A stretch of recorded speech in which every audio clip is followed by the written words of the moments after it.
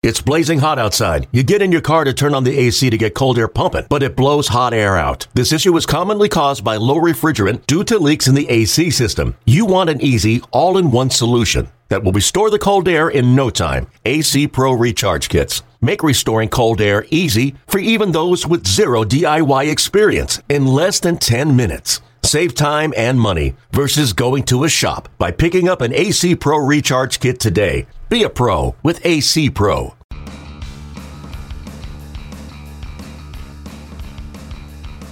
Hey everybody, welcome into another Pipeline podcast. Tim McMaster here along with MLB Pipeline's Jonathan Mayo. Jim Callis taking a break from us this week. Jonathan, I think he's gotten tired of us. We are going right up the ladder on the podcast this week, from high school baseball and the summer showcase to college all the way to big league debut. So we'll cover a little bit of everything. Let's start, though, at the prep level. Much of the summer showcase circuit is in the rearview mirror, really, here as 2019 draft hopefuls get ready to head back to school for their senior years. But one new event is on the docket coming up this weekend for those talented players in Texas and California. The States Play Tournament is taking place this Friday, Saturday, and Sunday. It's down at Globe Life Park in Arlington, Texas. All three games will be on MLB.com. And to get us ready for that game, we're excited to be joined on the podcast by Jerry Manuel, longtime, obviously, big league player and then big-time major league manager. Jerry, I guess first question for you is, it's Texas versus California. You're a California guy. What are you most looking forward to this weekend? Oh, I'm just looking forward to hopefully imparting some wisdom and strategy on the game, but and trying to impact the young men and also try to get them to understand the importance of the education piece, the component that goes along with kids coming out of high school that might need a little bit more development rather than going straight into the draft. But this should be exciting times. I mean, I lived in Texas for a period of time before I became a Californian, so I got ties. I got ties in both places. Jerry, to me, this seems like a kind of an extension of what Major League Baseball has really tried to do over the last couple of years in terms of growing the sport, reaching more young players.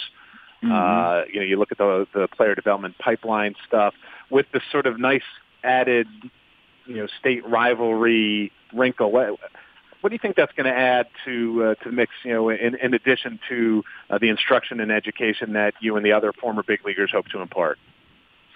Well, I think it's going to add, again, hopefully a base of people that, everybody doesn't make it to the next level, but it appears as though the Tony Petinis, the Tony Regans, the Dale Matthews, and other people have put together some real good players, and I think what it's going to add is a level of excitement from a high school perspective to play, on a major league field, to see what that is like, to get somewhat acclimated to distances and space, locker rooms, just big time stuff.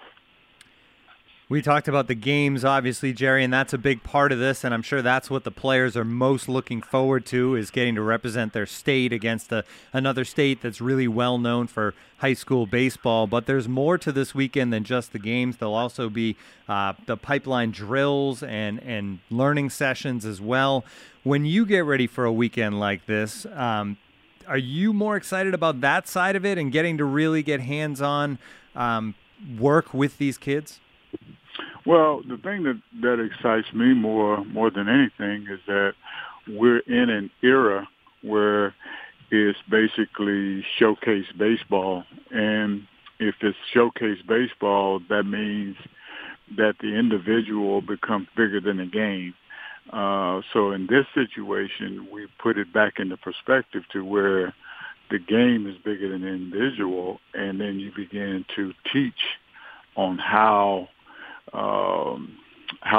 this game is played, and hopefully how you can impact and be ready to go at the next level with playing the game of baseball in a sense that you understand what's expected as far as the strategy goes, that type of thing. So the showcase thing is obviously been a good thing for a lot of people to showcase their talents, like I say, individually, but a lot of times you don't see, at least from a purist point of view, you don't see the strategy that was implicated when we played, and pitch selections and the amount of strikeouts and those types of things. So I think this will give us an opportunity to address some of those things. I think that's a great point, Jerry, because, as someone who's covered the draft for as long as I have, two of these guys who are so geared to show well at the showcase, whether it's run a really good 60 or light up a radar gun off the mound. But then the feel for actually playing the game is lacking. And you get to a certain point, even though they're young players entering pro ball, that's a hard thing to teach, while also adjusting to playing at a really high level. So is there some hope that maybe this helps offset that a little? So maybe you'll start having a generation of kids who have a better feel for the game? Oh, no doubt. And all the, at least from my point of view of what, being in the youth space that I'm in at this time, from my point of view, that's basically what I'm bringing, is that I'm trying to bring them, and hopefully I can get through to them, is that this is going to kind of be some of the expectations when you get at the higher level. And I think once we crack this and this become a norm, and we begin to be able to at least have a narrative about what's happening to the game and where it is, then we can at least see some of the things that excited us about the game when we were playing, at a very young age, rather than what or how far or how hard we throw individually. I mean, we just left the Futures game, and we saw 102 miles an hour turned around, hit it out of the ballpark, and that should never happen if you have that type of skill set. That wouldn't have happened in our day, because you wouldn't have known when the 102 was coming. But if that's all you got coming, if you got any kind of talent, you can hit a jet if it's on the runway. That's the type of players that are at the major league level.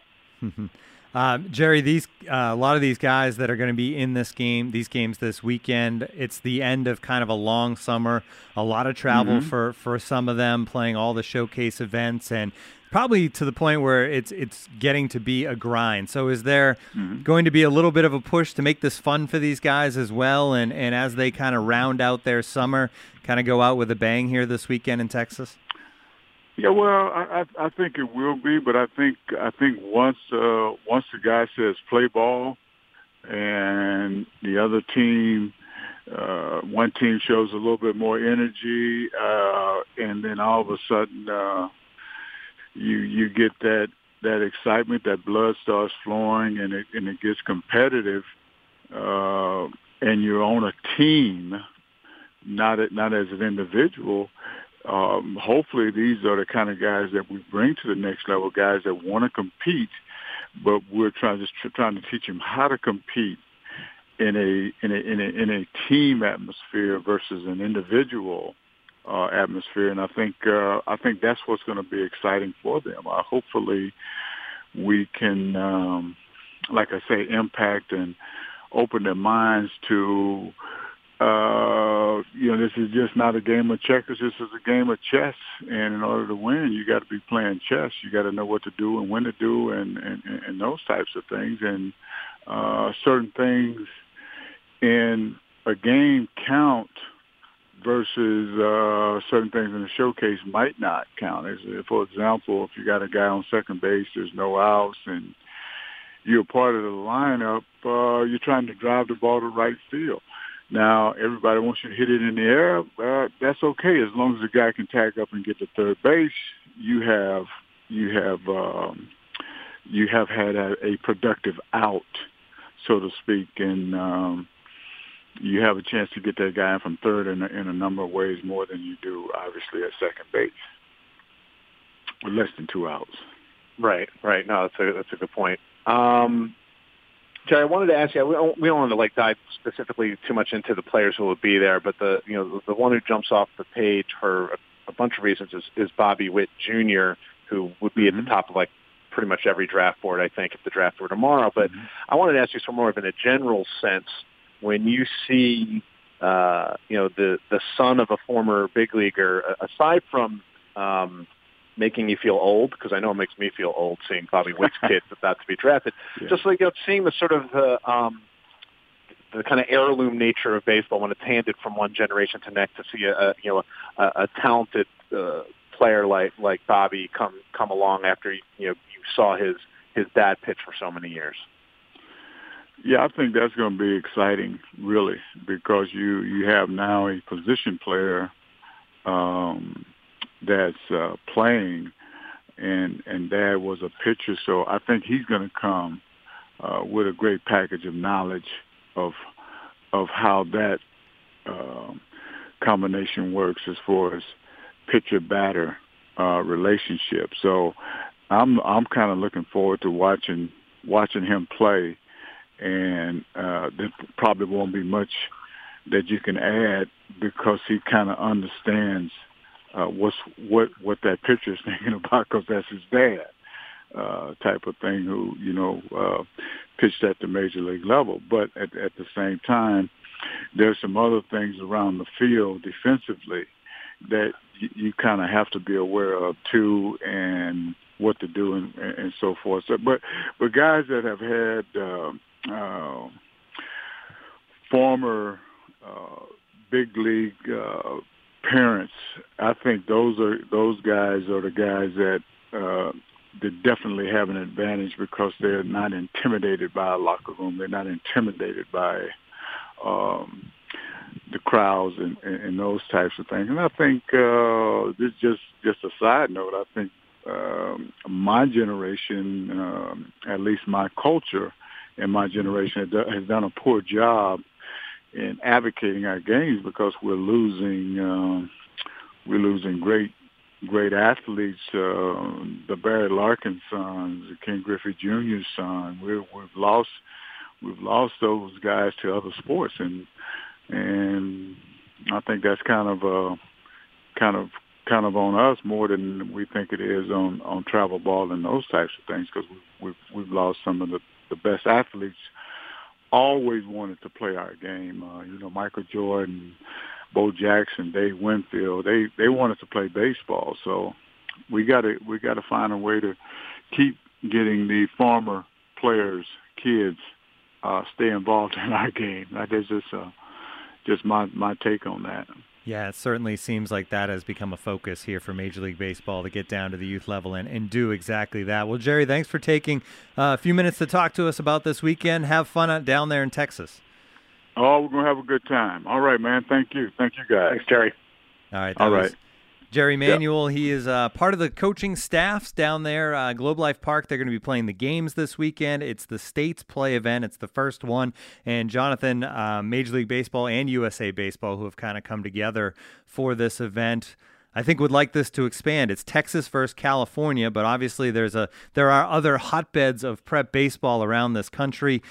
Florida and Georgia are obvious ones that come to mind. This is the beginning, but it seems like something that they'd love to expand. Yeah, Battle of the Dakotas, maybe. I think Florida and Georgia are already very much on their radar for next year. That's the most obvious one. I think about the East Coast Pro Showcase, which I haven't been able to get to the last few years, but typically there's one team that's largely Georgia players and one team that's largely Florida players, and that is always the most highly anticipated game. And that's not with a concerted effort to get every top player, to expand the reach of baseball like this is. So I can only imagine like a 3-game tournament with the best players from both those states. That's going to be a lot of fun. As you know, this event this weekend should be a lot of fun, and to be able to watch those games, on our site will be cool. Not to mention getting the video assets for our draft coverage in 2019, but also all the instruction and those PDP workouts. They do all this, analysis now beyond just the radar gun and 60-yard dash, vision testing, and all things of that nature. So it gives a lot more data to teams and colleges as well. So it's kind of like a win-win all around for everybody who's involved in this event. Yeah, and that data that is gathered is shared directly with the 30 Major League Baseball teams as well, so they have the information to go with. Both of us have spent a lot of time at the National High School Invitation over the last few years, and that's an event where this year there was no team from Texas, but there's usually some Texas representation and always California, and California dominates. And what I think I've learned from seeing the NHSI is that California probably boasts the best high school teams from around the country. But what's different about this event is obviously it's just the best players coming together, and it'll be cool to see how much pride is kind of put on the line by these guys in representing their states, I think, as well, because you get that at the NHSI, but those are actual high school teams. This is a all-star team, so it's going to be different, and I would think the overall talent level between the two squads probably going to be pretty similar. I think it's probably going to be similar, and it's interesting because, this last year's draft was down a little bit in terms of overall high school talent, yet they still had 6 players go in the top 5 rounds. Texas had 8 in the top 5 rounds. And the main reason we didn't see Texas in the NHSI is that Texas high school baseball has some very strange rules in terms of when they can and can't play that were in direct conflict with the schedule of the NHSI. So working around that, the Texas team would always have to play a doubleheader on the second day because they couldn't play the first day of the tournament. It's confusing, and that's really the reason why there hadn't, having a Texas team the last couple of years hadn't really worked. But there are some really good individual players. We mentioned Bobby Witt Jr. He is the best player. He may, if we were to do our draft top 50 right now, he would very likely be number 1 on the list. If he wasn't 1, he'd be 2. Just a really, really talented guy, and he certainly headlines. But there are some really good players from both states that'll be fun to see how they compete in a setting like this. And it spreads things out a little bit because most of the showcase circuit where you're drawing from kids from everywhere around the country for the Perfect Game All-American, Under Armour. This being just 2 states, you get a few more kids involved that weren't able to participate in those events. Yeah, I mean, and that's where the different events that Major League Baseball and USA Baseball have held, a lot of the kids who are going to be at this tournament participated in, things like Tournament of Stars, which is really high level. There's also the Breakthrough Series, the Elite Development Invitational, Dream Series, and then all these individual prospect development pipeline events that are regional. So it's sort of, if you look at maybe like the area code games, which does split things up regionally, that's out in California, but this is sort of expanded just within those 2 states. So it does open the door, and it's one of the sort of primary objectives for this state's play is, yes, give the elite level players a chance to compete in this team setting and work with guys like Jerry Manuel, but also to open the doors to this kind of event to players who previously wouldn't have gotten this kind of level of exposure. The live streaming, the playing in the big league ballpark, all those kinds of things. And you never know when guys will take what they learn and the opportunity they're given and run with it and kind of put themselves even more on the map as 2019 draft prospects. Yeah, and speaking of 2019 draft prospects, there's obviously the prep level player, and then there's the college guys as well. And let's talk about that a little bit because you have up on pipeline.com right now. Smooth segue. Yeah, how about that, huh? Top 10 college draft prospects, and this is basically after some summer work by a lot of these guys, obviously either playing for USA Baseball or guys playing on the Cape, that kind of thing. You checked in with some scouts, and a lot of these names are certainly familiar for fans of college baseball and who have even listened to this podcast and heard talk of next year's draft at the college level. But you have 10 guys leading the charge, and maybe this is the guy, if it's not Bobby Witt Jr., who's number one on the draft board when you guys release it in December. Maybe it's Adley Rutschman, the catcher from Oregon State. Obviously, he led the Beavers to the NCAA championship last spring, and then he got a late start on his summer, Jonathan, but did not disappoint. Yeah, I mean, it shouldn't be any surprise if anybody watched the College World Series where, I mean, I don't have his numbers in front of me, but I feel like he hit like 900. It felt like he was hitting the ball hard and doing something productive pretty much in every at-bat through their run in Omaha. And, he came a little late. He probably just needed to recharge the batteries a little bit. But then he hit 355 and 432 on base, 516 slugging, and led the team in doubles with 5. He only played like 8 games. So he was very, very good. And he's a catcher. This isn't he may not catch at the next level. He's gonna stay behind the plate. So we're talking solid receiving skills to go with really, really good offensive profile. So at now the best college program in the country. So that people will be spending a lot of time in the Pacific Northwest next spring to see what he possibly can do for an encore. So number 1 is Rutschman. Then number 4 is Shea Langeliers, the Baylor catcher. So you have 2 catchers right there at the top. How did these 2 guys, Jonathan, compare to Joey Bart, who obviously went so highly this year in the draft? Yeah, it's a good comp, and I think they're in the same kind of ballpark. Langeliers was more of a defense-first guy, and actually kind of had a down year at Baylor. A little bit disappointing. He only hit 250, although he slugged almost 500. He caught a bunch of the early games for the U.S. national team before Rutschman got there and hit well as well. So if he can sort of take that in smaller sample size and continue it next spring, given his catch and throw skills, it's going to be a really interesting conversation with Langeliers and Rutschman. It would be as if there were 2 Joey Barts in the top 10, in effect, and it's rare. College catching is always a hot commodity, and it's hard to find. And now you have 2 guys who should figure into the first-round conversation, if not the top of the first round. Before we move on to a pitcher, one more guy I wanted to talk to you about, and that's Andrew Vaughn, because he's been a college baseball star since the moment he stepped on campus at Cal. He won the Golden Spikes Award as a sophomore last spring. So he's been an obvious in the conversation guy for the 2019 draft from day one. And he played on the Cape this spring, and he was great again. Yeah. And with wood in his hands. And that's the thing that, is probably the most important thing, is that in all these summer events, it's a longer look in game situations, them hitting with wood.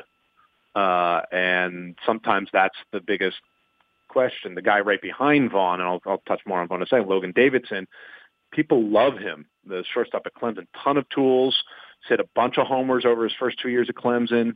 Some swing and miss. He's had 2 summers in the Cape where he hasn't hit. So you have to we'll have to see what he does next spring. But Vaughn, after winning the Golden Spikes, he had 402 and slugged 819. And I don't care what you're hitting with, that's good. Went on and hit 308 and had 5 homers with 14 RBIs in just 14 Cape Cod games. So that helps his stock even more, especially for a guy who is likely a first baseman only. He has to hit. Now he didn't hit great when he got to Team USA after the Cape, but he gets a little bit of a pass. He just hit a little bit of a wall, and he's got such a good track record of offensive success that I don't think that means a whole lot, which is why he was number 2 on my list. When you think about pitchers on your list, you have 3 of them, all lefties. TCU's Nick Lodolo and then Zach Thompson from Kentucky. Just talk about those 2 guys briefly before we move on, but those are your top pitchers. Yeah, that's one of the sort of strengths, it seems, in the college class are the college lefties. And, Lodolo is interesting that, he didn't have a great year. He didn't have a bad year, but he didn't dominate at TCU as a sophomore. And then he didn't pitch this summer. So there's a bit of a question mark next to his name at number 5, I guess is the best way to put it. Now, it's not completely out of the question these days for college pitchers to shut it down for the summer. I don't think people are overly concerned, but, they want to see what he can do. And if he comes out and dominates next year, he's 6'6". He's up to 95 with his fastball, with a good breaking ball. If he takes the next step, his placement on this list is really based on what he can be, not what he did over the summer or even what he did during the spring. And then Zach Thompson at Kentucky, was a guy who a lot of people thought was going to be maybe the best sophomore pitcher in the country, and then missed a lot of the year because of an elbow issue. It didn't require surgery. So people were pleased that he went out and pitched this summer. No, he didn't pitch a ton. The collegiate national team there's no international competition. They played a series of kind of exhibitions, things of that nature. But he was good. He didn't give up a run over 8 2/3 scoreless innings. He walked a bunch. That's okay. Struck out 7 and only gave up 3 hits. So he'll need to show that he can take the ball every Friday night for Kentucky, assuming he's in that role. But this was sort of a nice way for him to answer some of the questions and maybe build some excitement for what he'll do next spring for the Wildcats. Yeah, he'll face plenty of challenges, obviously, in the SEC every Friday night. Like we've seen with pitchers lately, year after year coming out of that league. If you can kind of get through that gauntlet, you've proven yourself, certainly. All right, let's move on to the big leagues now. We've done high school, we've done college. There was some big debuts this week. None bigger than Michael Kopech, who got out for the first time at the major league level on Tuesday night.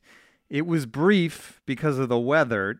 Rain delay after 2 innings meant that Kopech was shut down, but he went 2 innings, threw a lot of pitches, 4 strikeouts, which you would expect to see from the flamethrower with the Chicago White Sox. He did give up 3 hits, but he didn't walk anyone, Jonathan. Before we talk about him, let's hear from Kopech himself talking about his big league debut. All right. 3, 2. He seemed to take it all in stride, and I always feel good about when guys say they were shaking a little before their big league debut. Like, the moment wasn't lost on him. He realized how big this was, even though he's been a big prospect for a while. But Jonathan, no walks, and that's been a thing that in his recent starts at the minor league level has also been the case. It seems like he's figured out the control command. Yeah, let's put "figured out" in quotes, because for now, it's for now. But I think he has certainly learned some lessons, and it's funny because we do that fantasy top 10, and he has been on the top 10 pretty much all year. And no matter who's writing, whether it's me or Jim or Mike Rosenbaum, it's usually the same sort of thing. Stuff-wise, he can get big league hitters out. It'd be exciting to see him. He'd probably help your fantasy team out. But command is in question, and invariably, depending on the week, he was coming off a really good start or a really bad start, and it was up and down. And then, like the last month, all of a sudden, he started commanding the baseball better. And basically, what he's been doing is, it sounds simple, but he's been pitching more than throwing. And he has a tendency to overthrow. And what he's learned is that he can throw 96, 97 consistently rather than upper 90s, 100, and kind of spinning off and out of his delivery, which is what causes the command problems. His curveball has locked in along with his slider. And the curve helped him mechanically. It keeps him in line. It's got good depth. He's trusting those secondary pitches more, which should help him in terms of continuing to get swings and misses, but maybe keeping the pitch count down, getting ahead, early by mixing his pitches more. So he puts them away faster, and then he can stay in the games longer, which is why if you look at his game by game the last month, he's had more 6 and 7 inning outings as opposed to those sort of 4 and 5 inning ones where he's walking so many guys. And he actually did not top 100 miles per hour in his debut, which to me was shocking. And you make a good point that that's probably best for him. But wouldn't you have thought maybe just that first pitch out there in his big league debut, he might kind of rear back and fire one? Yeah, just from being amped up. But, and I think he probably would have seen it if he had known he was only going to be throwing 2 innings, like if it was a futures game or something like that. But I think that's a sign that he's really buying into that this is going to work, and I'm sure it's been hammered into him since he started pro ball. But some of it's maturity, some of it is, learning your body and all those things. And right now he's buying into it. That doesn't mean that he's not going to be able to reach back for 100. The thing that's, makes him kind of a freakish athlete is that if it hadn't rained, he could have pitched in the 5th or 6th inning, and say he had runners on in the 6th, he has 100 in his back pocket when he needs it. But the fact that he was managing to manage his energy level and knowing that he could go out against big league hitters and do what he'd been doing in AAA and still miss bats and be successful, that's a really, really good sign. Small sample size, yes, but a really good sign for his long-term future where, 96, 97 with 2 really good breaking pitches and a changeup that he's starting to fold in, that's a frontline starter, without the 100 miles an hour. Yeah, and obviously the White Sox, he was part of the Chris Sale deal. Yoán Moncada and Kopech, along with 2 other guys, went over there. And now he gets up to the big leagues. We'll see what he does from here. All right, a couple other prospects making their debuts this week on Monday night. Not top 100 guys, but still guys that I think their franchises have high hopes. One went well, one went not so well. We'll start with the good one, and that was Bryce Wilson, who has just kind of rolled through the Braves system this year. They have so many highly touted guys, and Wilson kind of entered the year more under the radar, I think, Jonathan. Just 20 years old, 243 days. He's the youngest pitcher on record to win his major league debut 1-0. How about that for a stat? But he went 5 innings, 3 hits, no runs, 3 walks, 5 strikeouts against the Pirates. Bryce Wilson started the year Class A, and now he's in the big leagues. What did he figure out this season? It's kind of crazy. Although, shutting out the Pirates these days is not exactly a Herculean task, but not taking anything away from his big league debut where he was really, really good. I think he was more efficient. Not that he was inefficient in his first full year. He led the system in ERA last year. This is a guy who a lot of people, as he was entering pro ball, people thought, oh, maybe he's a future reliever, just because of his size. There's a little bit, there seemed to be maybe a little bit of effort in his delivery. Is very aggressive on the mound. It's sort of that bulldog mentality that would look good in the bullpen. That's why he ended up in the 4th round. But for him to be a high schooler to make it to the big leagues after being drafted in 2016, just 2 years ago, with all of the really good pitching talent is really amazing. And no one is really talking about him being a reliever anymore. He still has a set of high energy and aggressive mentality, but he's managed it really well as a starter. Doesn't walk a lot of guys. He missed a ton of bats. We'll see what happens because he did get hit a little bit more and walked a few more guys in AA, and then his 3 starts in AAA. He missed a lot of bats and didn't walk anybody. So overall for the year, it's another really good statistical year for him. And we'll see where he goes. He's probably a middle of the rotation kind of guy, and it's just kind of an embarrassment of riches for the Braves. I mean, this is a guy who is 13th in their top 30. Now, in lots of other organizations, he'd be probably a top 5 guy. But this is a guy who, they've managed to bring up a lot of their young arms who are in their top 10 to contribute at the big league level this year. What do you think was a bigger moment for Bryce Wilson on Monday, making his big league debut or being named to the Pipeline Prospect Team of the Week? Oh, Prospect Team of the Week, please. I just wanted to make sure we were. I heard. I think he almost turned down the call up because he didn't want it to cloud the honor of being the right-hander on our Prospect Team of the Week. Yeah, absolutely. All right, one more guy. Steven Gonsalves made his big league debut with the Twins, actually against the White Sox the night before Kopech made his debut against the Twins, so in that same series. Gonsalves got through the first inning okay, but then it kind of fell apart in the second. He ended up going in an inning and a third, 6 hits, 4 earned, a couple of walks, 3 strikeouts. He threw 55 pitches. It was a scoreless first inning. He admitted after the game that maybe the nerves got to him.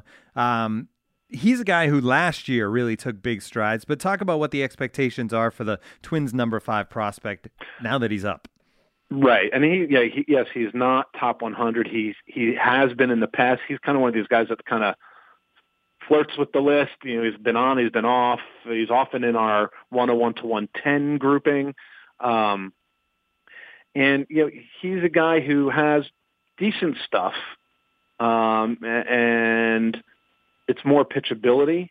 And so if he's a little too excited or nervous, and he's not executing his pitches, what happened in his debut is what happens. And he, largely this year has managed to avoid that, although the walk rate was been a little high in AAA, even though he overall has been effective. Very tough to hit. An ERA below 3, all that's good. He will have to watch the walk rate because he does not have, the plus stuff. He's got stuff with movement. There's some deception, all of that. So I think, he's a smart pitcher. He's going to learn from what happened, and assuming he gets more opportunities, and if I'm the Twins, I give him another chance to start as soon as possible, just so that's not sitting there. Letting him think about it for too long, let him get back out there and build off of it and learn from it and trust his stuff and his feel for pitching that it'll be good enough to get big league hitters out. All right, so it's rare, I think, in two nights basically to have 3 prospects like that make their big league debut. So exciting stuff with Kopech, Gonsalves, and Wilson. That's going to do it for this edition of the Pipeline Podcast. Did you miss Jim, Jonathan? Who? Yeah. He'll be back with us before we know it, although I think it's just you and me again next week. We'll see. Yeah, he's sailing the open seas or something like that, so he can go enjoy his cruise, and you and I will take care of business here. We'll see if he found any baseball talent along the way when he ends up getting back eventually. All right, thanks for tuning in, and tune in again next time to the Pipeline Podcast.